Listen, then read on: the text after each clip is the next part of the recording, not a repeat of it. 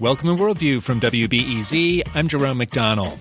Juan Guaido's bid to bring aid to Venezuela this weekend failed. The effort left at least 4 people dead and over 100 injured. Recognized as the leader of Venezuela by more than 50 countries, Guaido is now in Colombia requesting international intervention. Enter Vice President Mike Pence, who met with Guaido today along with members of the Lima Group. The U.S. announced more sanctions and encouraged others to do so as well. Let's talk about Venezuela with David Smilde. He's a sociology professor at Tulane and a senior fellow at the Washington Office on Latin America. Nice to talk with you again, David. How are you, Jerome? Not bad. It's been an interesting few days here for Venezuela. What did you make of this whole weekend's events? Because it was a pretty wild scene. I mean, you had this aid convoy coming in, Richard Branson throwing a concert on the border. It was kind of like a circus atmosphere that was meant to dissolve Maduro's leadership ability in Venezuela. How did you read this thing? Well, it was minute by minute. I mean, I think it started on Friday with the dueling concerts. The Richard Branson concert on the Colombian side was an extraordinary success, and they brought in some of the most important artists from across Latin America to sing. It was a huge success. On the other side, the government tried to have a concert, and that was sort of a flop. They had a lot of artists that nobody had ever heard of, technical problems, and not many people there. But the next day, the opposition started its efforts to try to bring in humanitarian aid, and they've been saying for weeks that they have a plan, that they're going to get it in, that they're going to succeed. And the plan didn't amount to much more than just driving some cargo trucks straight to the border and trying to have protesters meet them on the other side and getting the military to flip. Of course, that didn't happen. Instead, there was just sort of a melee and confrontations with the National Guard. There were people hurt. There was tear gas, and eventually one of the trucks ended up in flames. And so they drove the other ones back to the warehouse, and that was sort of it. I mean, I think afterwards, a lot of the opposition and their supporters seemed genuinely surprised that the plan didn't work. They really had convinced themselves that the military was going to flip, and that led to a lot of discussion of next steps, and especially in terms of the idea of the responsibility to protect. This idea that governments have the responsibility to intervene in a country where there are heinous acts of genocide or difficulties of this nature. So, it's this weekend. How do you? I mean, when you look at this historically, it kind of looks like a Bay of Pigs kind of operation without any guns. It's like an effort to take humanitarian aid and politicize it or something, or melt away a government with it. It's very odd. Yeah, it was. It was really surreal. I mean, it started as a battle of bands and then sort of a battle over humanitarian aid. You could give it that. It for a while there, it seemed like a really quite artful way of having conflict, through music and through humanitarian aid. Of course, using humanitarian aid for political ends violates most of the standards of humanitarian aid that they should follow. And so the opposition has received some criticism on that point. I think it's good to take a step back and realize, though, that the real blame here is the Maduro government, because they should not have these strictures on humanitarian aid. There's massive need, and not letting it in or providing so many obstacles to it coming in, I think, the sort of the original sin is theirs.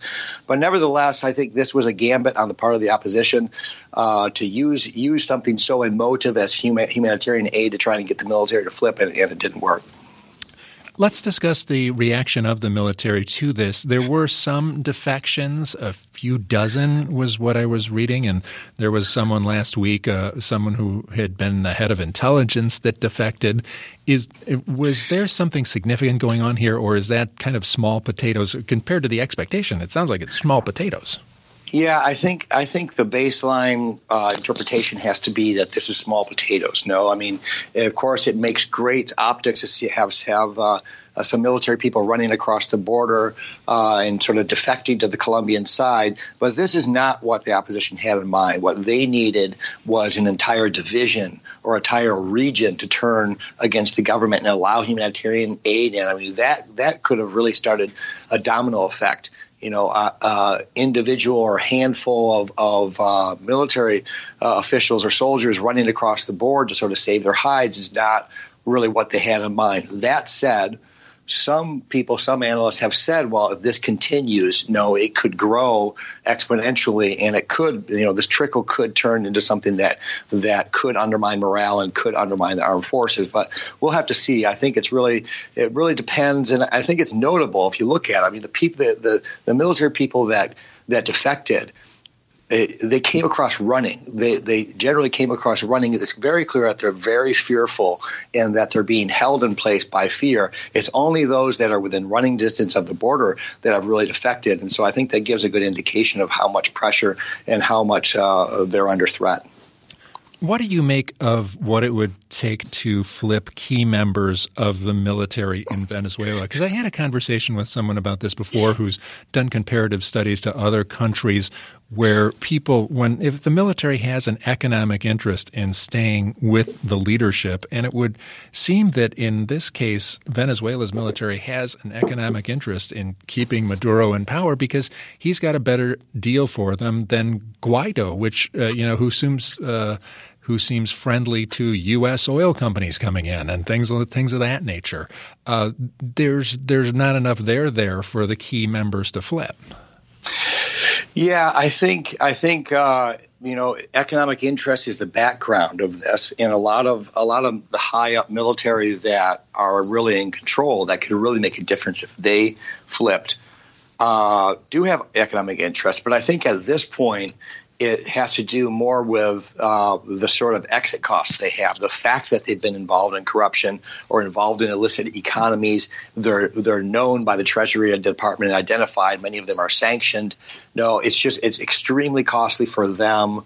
They imagine, there's kind of two bad options. Should I just stick it out, see if we can stick this out? No, in 10 years or so, the international community will forget about this, will normalize, and we'll live happily ever after, even if we can't leave Venezuela. Or should we throw our dice with this opposition movement that has put forward a sort of vague transitional law that I'm not sure if I fit in with? I mean, what could actually get them to flip? At this point, there's plenty of pressure that's being put on them. What they need at this point is something to sort of relieve pressure, something that could make it look positive to them. And that would have to be some sort of transitional justice that would provide some sort of guarantees for these people, either that they could exit Venezuela, or they could stay at Venezuela without, being strung up in the town plaza. I'm talking with David Smilde. He is a senior fellow at the Washington office on Latin America, and we're talking about the crisis with Venezuela. And, you've got the military there, and there's questions about whether they're going to flip or not. And let's get to the kind of U.S. element of this. The vice president is down there. He's announcing more sanctions. He's telling other countries to do so as well. He's talking to the Lima Group, which is in theory pledged to a peaceful transition in Venezuela. Is the U.S. at odds with the Lima Group here, or are they okay and on the same page? No, they're at odds. I think they're making it work together, but it's very clear that the Trump administration and the opposition, the Venezuelan opposition, are of one opinion, and that is edging towards at least credible threats of military action, whereas the rest of the Lima Group is very critical of Maduro, but they've been very clear that they do not support military action. So over the weekend on Saturday night, Juan Guaido said, Marco Rubio first said that, given the events of the past of today and the unspeakable violence of the Maduro government, that now there are options on the table that weren't there 24 hours ago. Then Juan Guaido also tweeted and said that he was calling on the international community to use all feasible measures to restore democracy. In other words, including military action. And so that's the way it was going there for about 36 hours. But then in the past 12 hours or so, the European Union has come out very clearly, and the Lima Group actually before today's meeting made very clear that they were not going to support military action. So that said, it took the wind out of the sails out of that initiative. And I think what they're doing now is trying to figure out how they can beef up their diplomatic measures, how they can be more effective in their pressure. Unfortunately, at this point, the Lima Group and the United States and the opposition don't believe really in negotiation. They think that they can vanquish Chavismo. They think that they can push them out. I think, the sooner they realize that they've got to pair that pressure with some sort of negotiation, with some sort of engagement, I think the better off they'll be. But right now you have U.S. Officials like Marco Rubio, and he's out there tweeting pictures of the Ceausescu's getting arrested in Romania, Noriega. He's got a picture of Gaddafi's bloody head on his. He's just tweeting out the pictures of this, and his message obviously is, there's going to be some kind of violent overthrow of Maduro, and this is what's going to happen. Yeah, I think it's a very ill-advised strategy because, of course, these are, the Venezuelan government has been talking about the Libyan example for years now. And that's exactly what they're afraid of. And they look at Libya and they look at Gaddafi and the fact that Gaddafi had actually sort of normalized with the West and had liberalized to a certain degree. And then look at what happened to him. So, I think, the really difficult thing is that Marco Rubio is one of the people in the administration that knows most about Venezuela. A lot of the people that are at the helm don't have an extensive knowledge of Venezuela. They don't seem to be getting very good advice. And everything they do is basically increasing the exit costs for the Maduro government without any sense that, they need to engage the Venezuelan government and provide some sort of exit plan. And so, unfortunately, Donald Trump has made this now as sort of the centerpiece of his foreign policy for his reelection.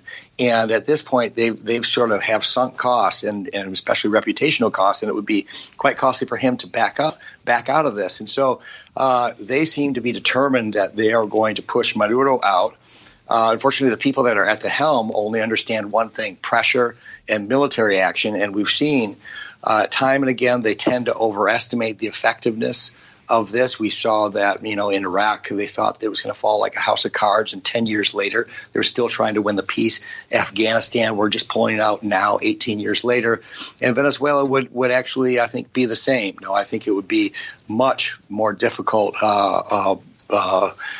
military action than you saw in Panama. I think it also would be very difficult to win the peace in Venezuela. So, hopefully at some point there's enough pressure from Democrats in Congress and from other voices in Washington that will get them to use a broader strategy, a more multi-pronged strategy that includes not just pressure but some sort of engagement.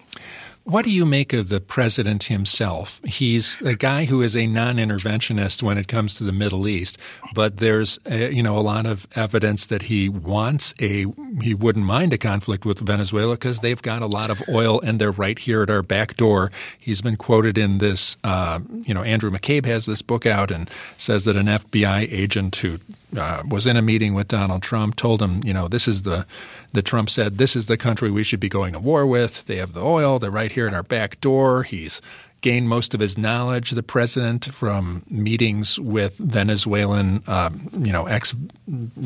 Venezuelan expatriates at his golf club in Miami.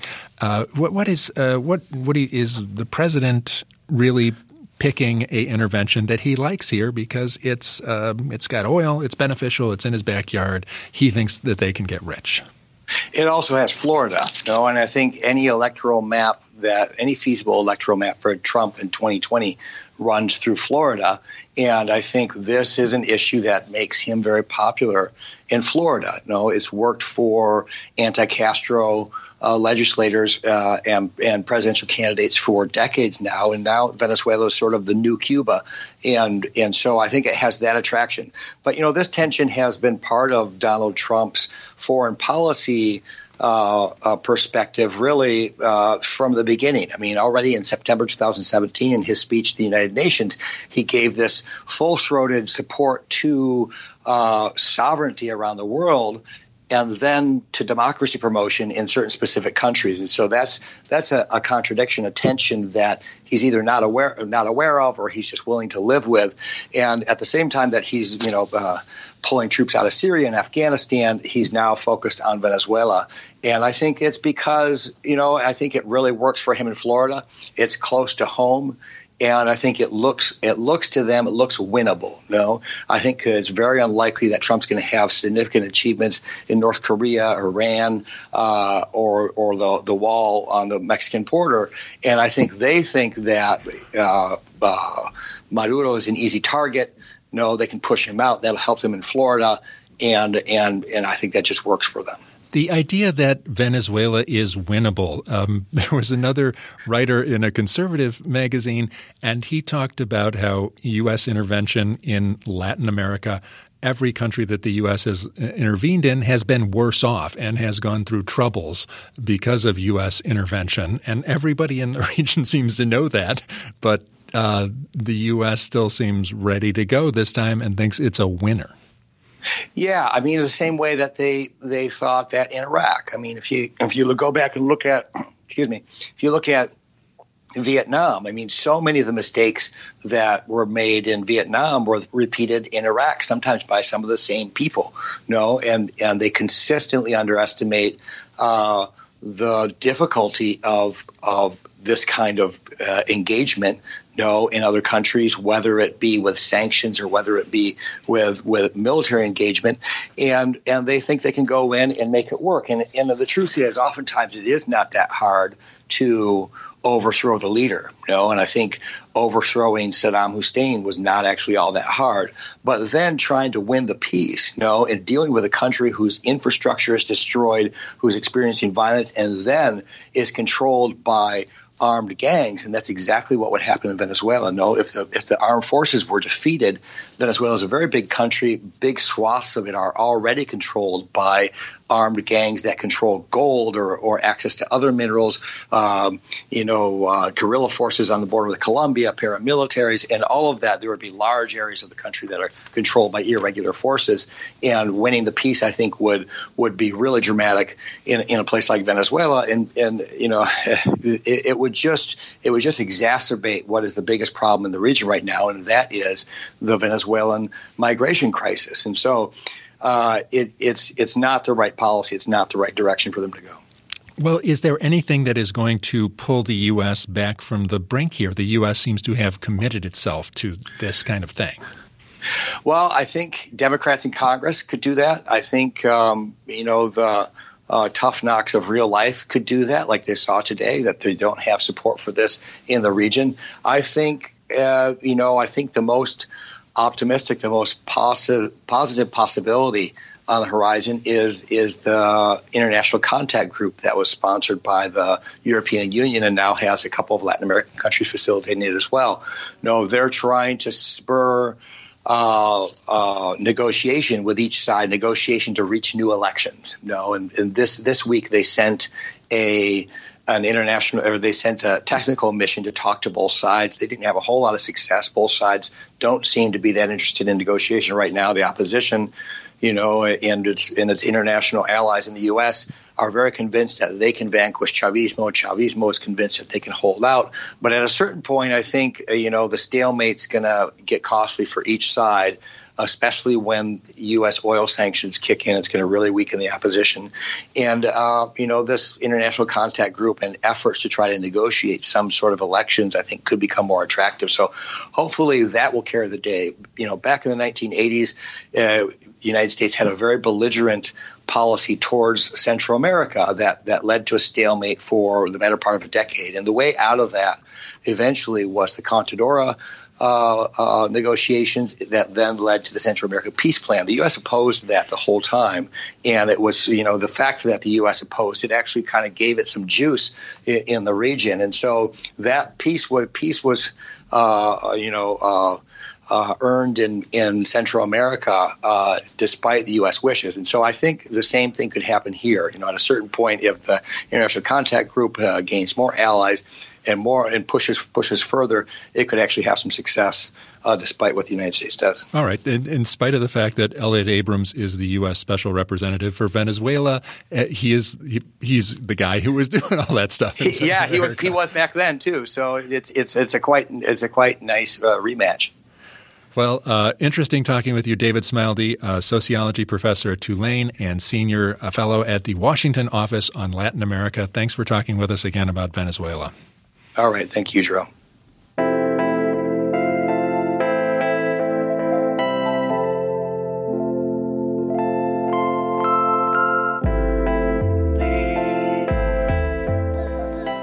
Coming up after the break, we'll talk about Cuba and the significance of this weekend's referendum on a new constitution. I'm Jerome McDonnell. You're listening to Worldview on WBEZ.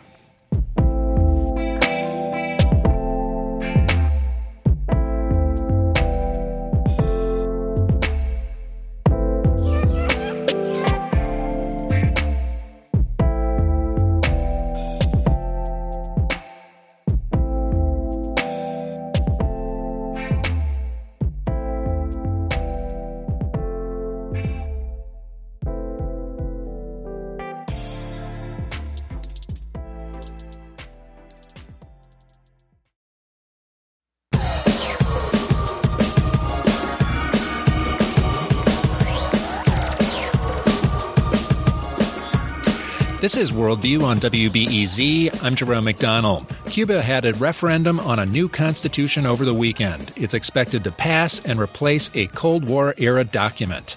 Let's talk about what the new constitution says about the direction Cuba's heading. With me is Maria de los Angeles Torres. She's professor of Latin American and Latino studies at the University of Chicago, and it's good to talk with you again, Maria. Hi, it's actually the University of Illinois. Oops, I'm sorry, University of Illinois at Chicago. I was looking right at it. Yeah. Good to talk with you. How are you, Jerome? I'm doing all right. Typically, has a new constitution been a big deal for Cuba? Well, I think historically it has been, and I think that leads us to looking at the 1940 Constitution, which was a watershed constitution that embodied the nationalist spirit of the world at the time, sort of the populism of much of the nationalism in Latin America, and it was the 1940 Constitution that sets the stage for the revolution. Because once the 1940 Constitution is violated by a military coup, it then provides the excuse for the rebellion against the military regime. And some of your listeners may remember the very famous speech that Fidel Castro gave, which was called "History Will Absolve Me," when he was arrested after an armed attack on a military barracks called "History Will Absolve Me." The leading character in that speech was, in fact, the 1940 Constitution and the violation of that Constitution and his promise to bring back the Constitution. And that is really what frames if you will, the politics and the direction of the revolution uprising in 1959. Well, with that kind of historical background and in the front of the mind of the Cuban institutions and government, did they come out and really do something meaningful here this time around?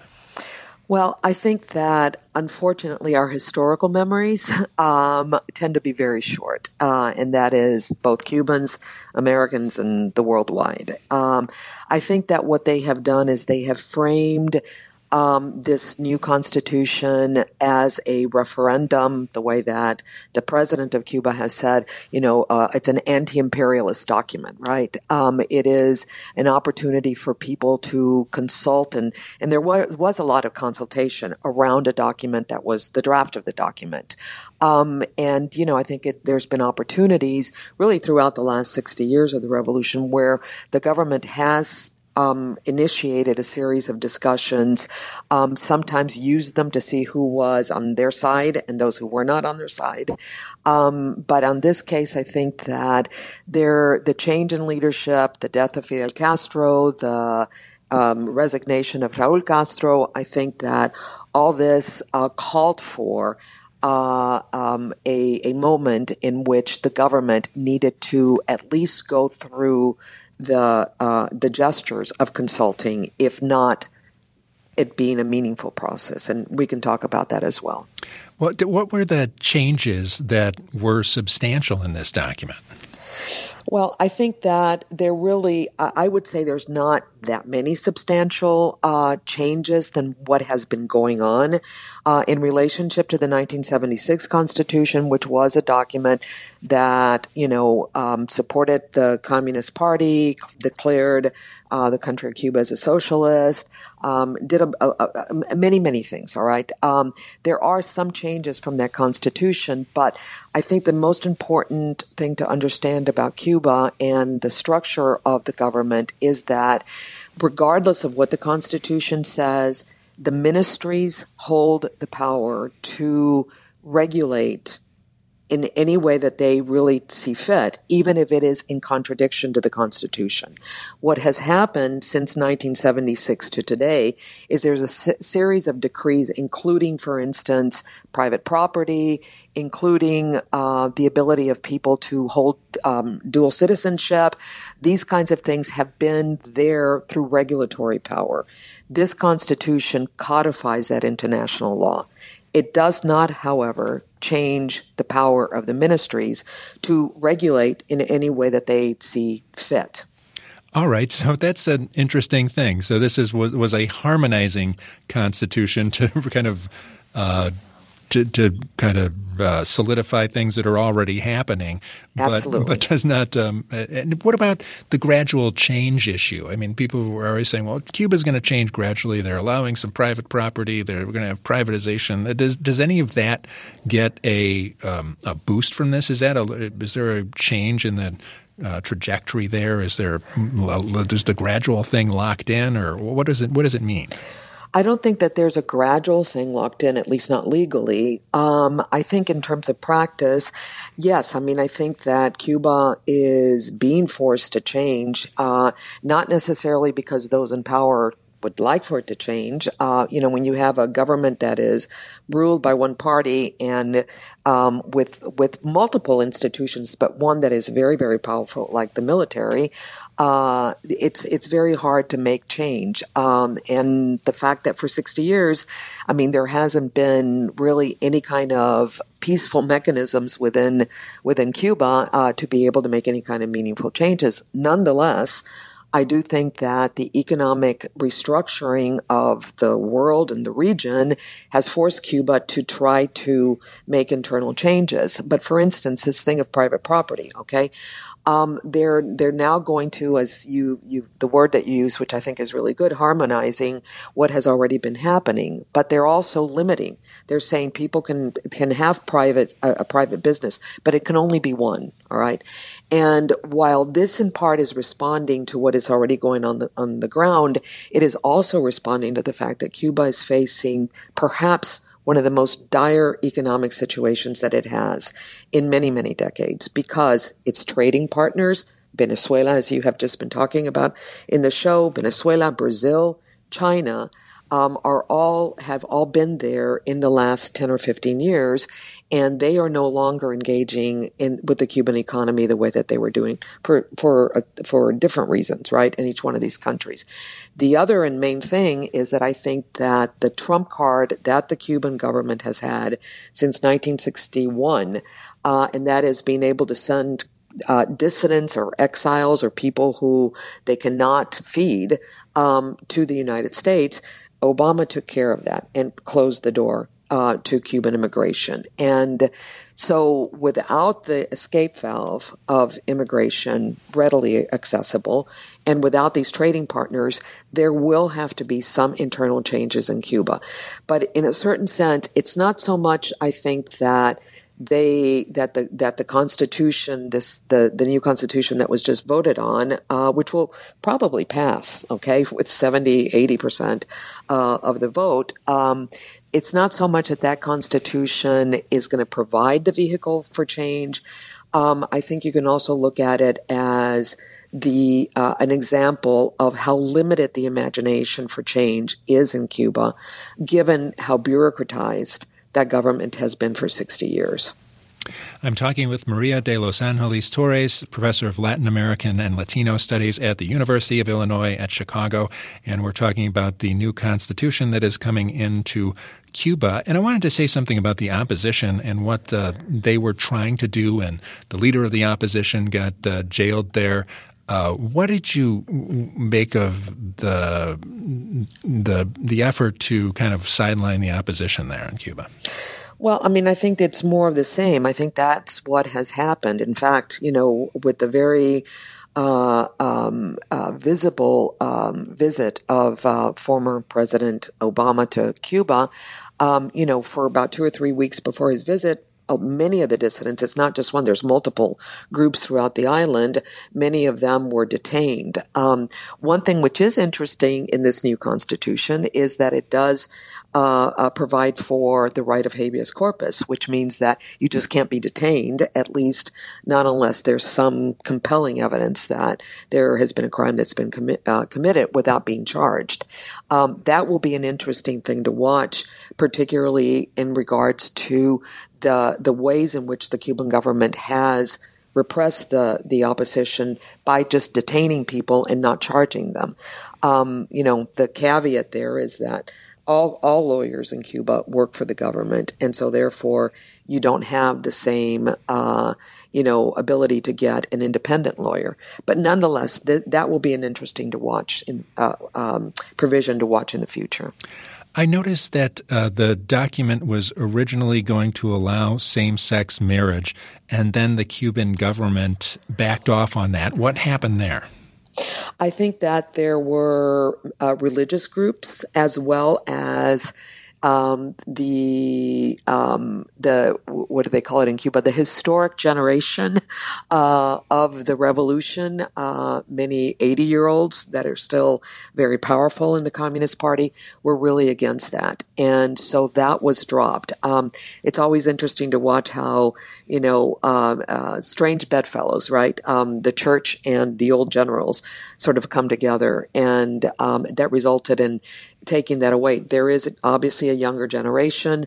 There are groups, one of them led by one of Raul Castro's daughter, that has advocated for gays and lesbians for many years, and they were behind getting the provision. But it sort of shows you where the balance of power still is in Cuba.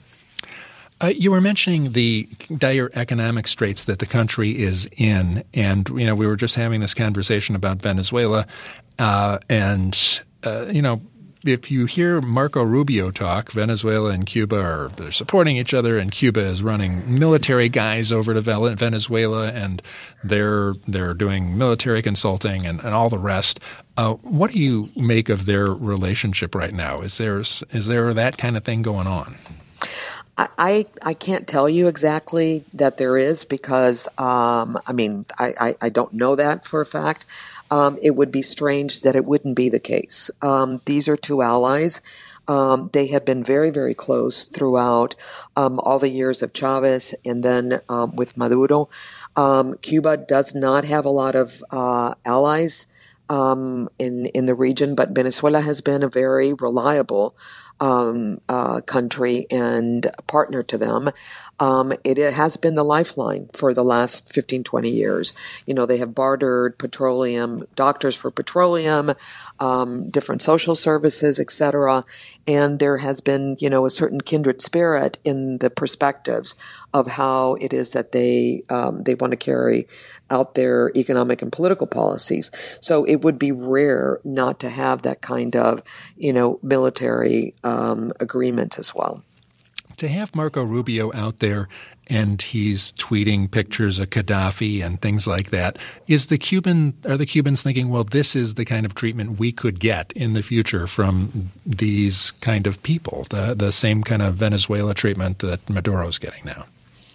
I think it's Cuba is a creature of its own. I don't want to exaggerate the exceptionalism, right? Because at some level, There's dynamics at work that work the same for every country. But I do think that in the case of Cuba, there is a historic relationship with the United States. It has been fraught with both negative as well as positive.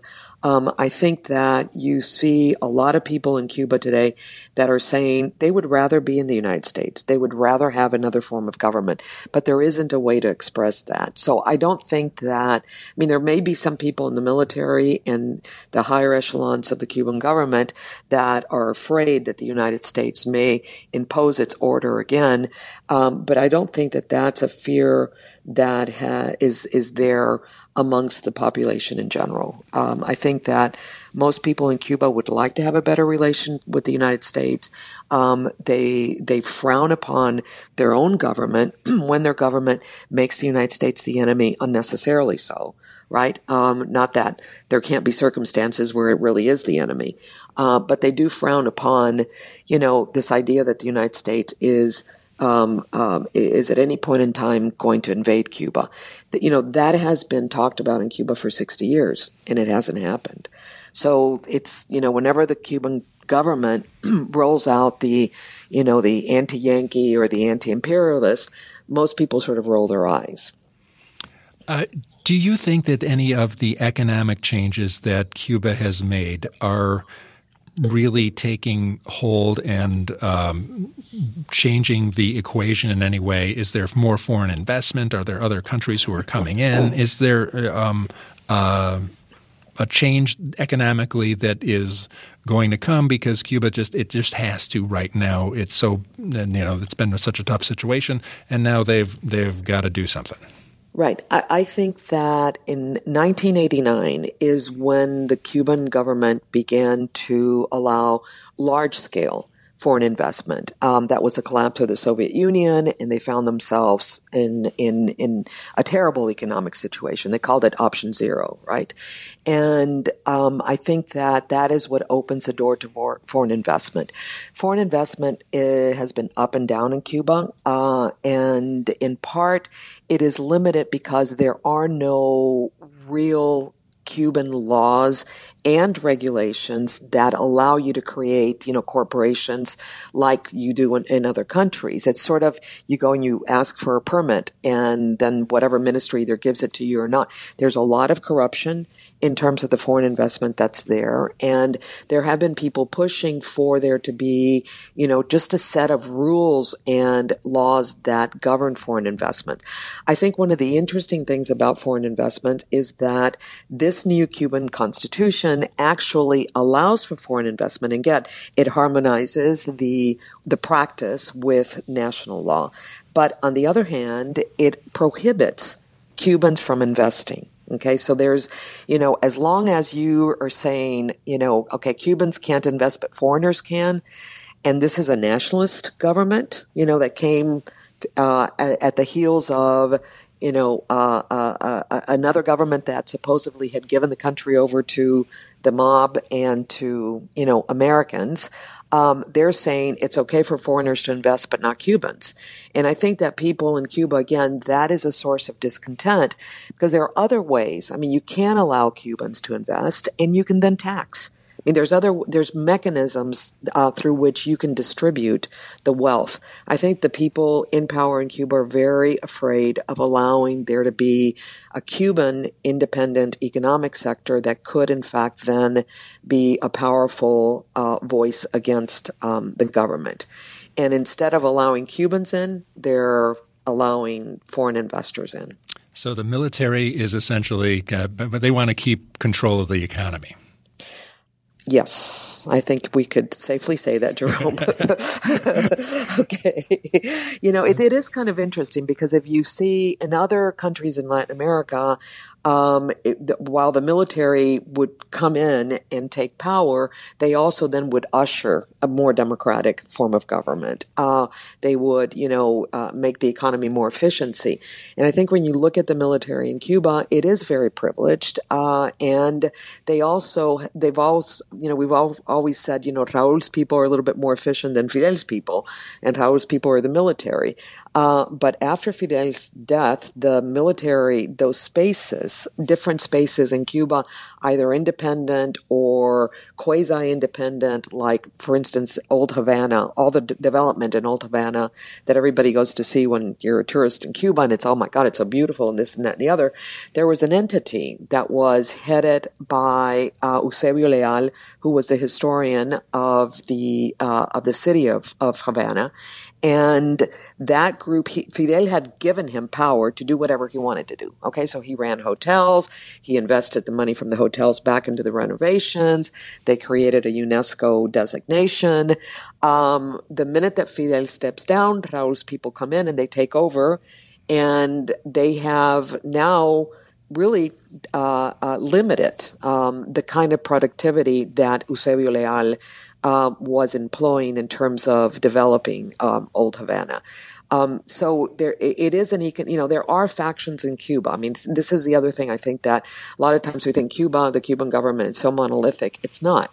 There are multiple factions in there, and there are struggles in those factions. The problem is that the ways in which they, it's not substantive debate about the future of the country, or it's really about getting my piece, okay?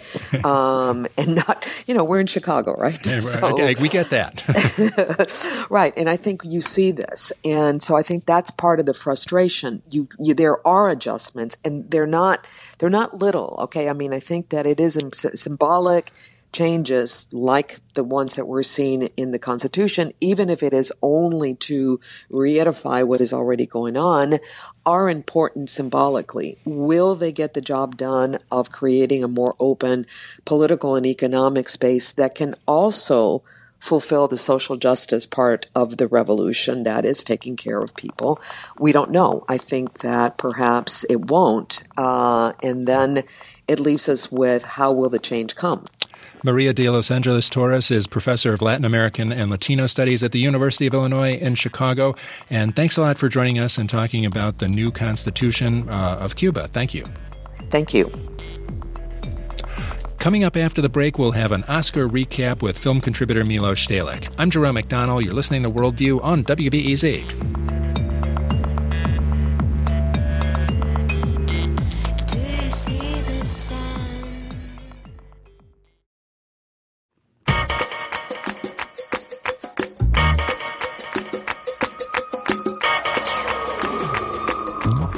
This is Worldview on WBEZ. I'm Jerome McDonnell. Green Book won Best Picture last night at the Oscars. In a night full of upsets, let's reflect on last night's Oscars with film contributor Milos Stehlik. Milos, how are you? Hey, Jerome. Good to be here. It was interesting. I think a lot of people were surprised by the Green Book winning Best Picture. How did you assess what happened in that category? It's a travesty. And the whole show actually gave a new definition to a four-letter word, which is dull, D-U-L-L. One of the dullest, most manufactured, artificial Oscar nights in history. I actually read a wonderful way of representing of what somebody called Green Book, said it was the white people's guide to racism, which I think is a really great description, because in a way the whole show really showed up what Hollywood is the best at by far, and it's not acting, it's not creativity, it's not imagination, it's hypocrisy. Milos, let's run down the rest of the films in the category and why they couldn't win and Green Book could. Black Klansman by Spike Lee, obviously. That film is not the same thing as Green Book. So that film is not going to win, basically, I don't know, in spite of the fact that a lot of people liked it. A lot of people liked it. It's a film. Obviously, Spike Lee is not afraid to come out and be outspoken. I think that, of course, the Academy got afraid, and so they really pulled back. This was safe, conservative, let's pretend that everything is okay, that we are really safe, that nothing has changed. We have accepted everything and are living in a new dream universe where anti-feminism, where racism have been solved, which is delusional. And it's the delusion that we really expect Hollywood to deliver, and it delivered it. And Green Book is part of the delusion. Now, Roma was also in the Best Film category, and it did win as Best Foreign Language Film and won Best Director. It was produced by Netflix. Is the whole picture of a film in another language made by Netflix too much for the Academy to go Best Picture on? Well, they would never give the Best Picture award, or not to say never, but it has virtually never happened to a subtitle film in the first place, because as accepting and as wonderful as we are still xenophobic. At some point during the ceremony, when so many of the filmmakers spoke up and spoke in Spanish, I really expected ICE to come in and started making arrests, which would have at least livened up the show and really show what's really going on underneath the surface. Netflix may have oversold it in a way because they spent a ton of money on this in a very traditional way. They bought huge billboards. I mean, they went, because this for them had to be a big, big, big win. They got a compromise. No way were they going to give it to a Spanish-speaking film.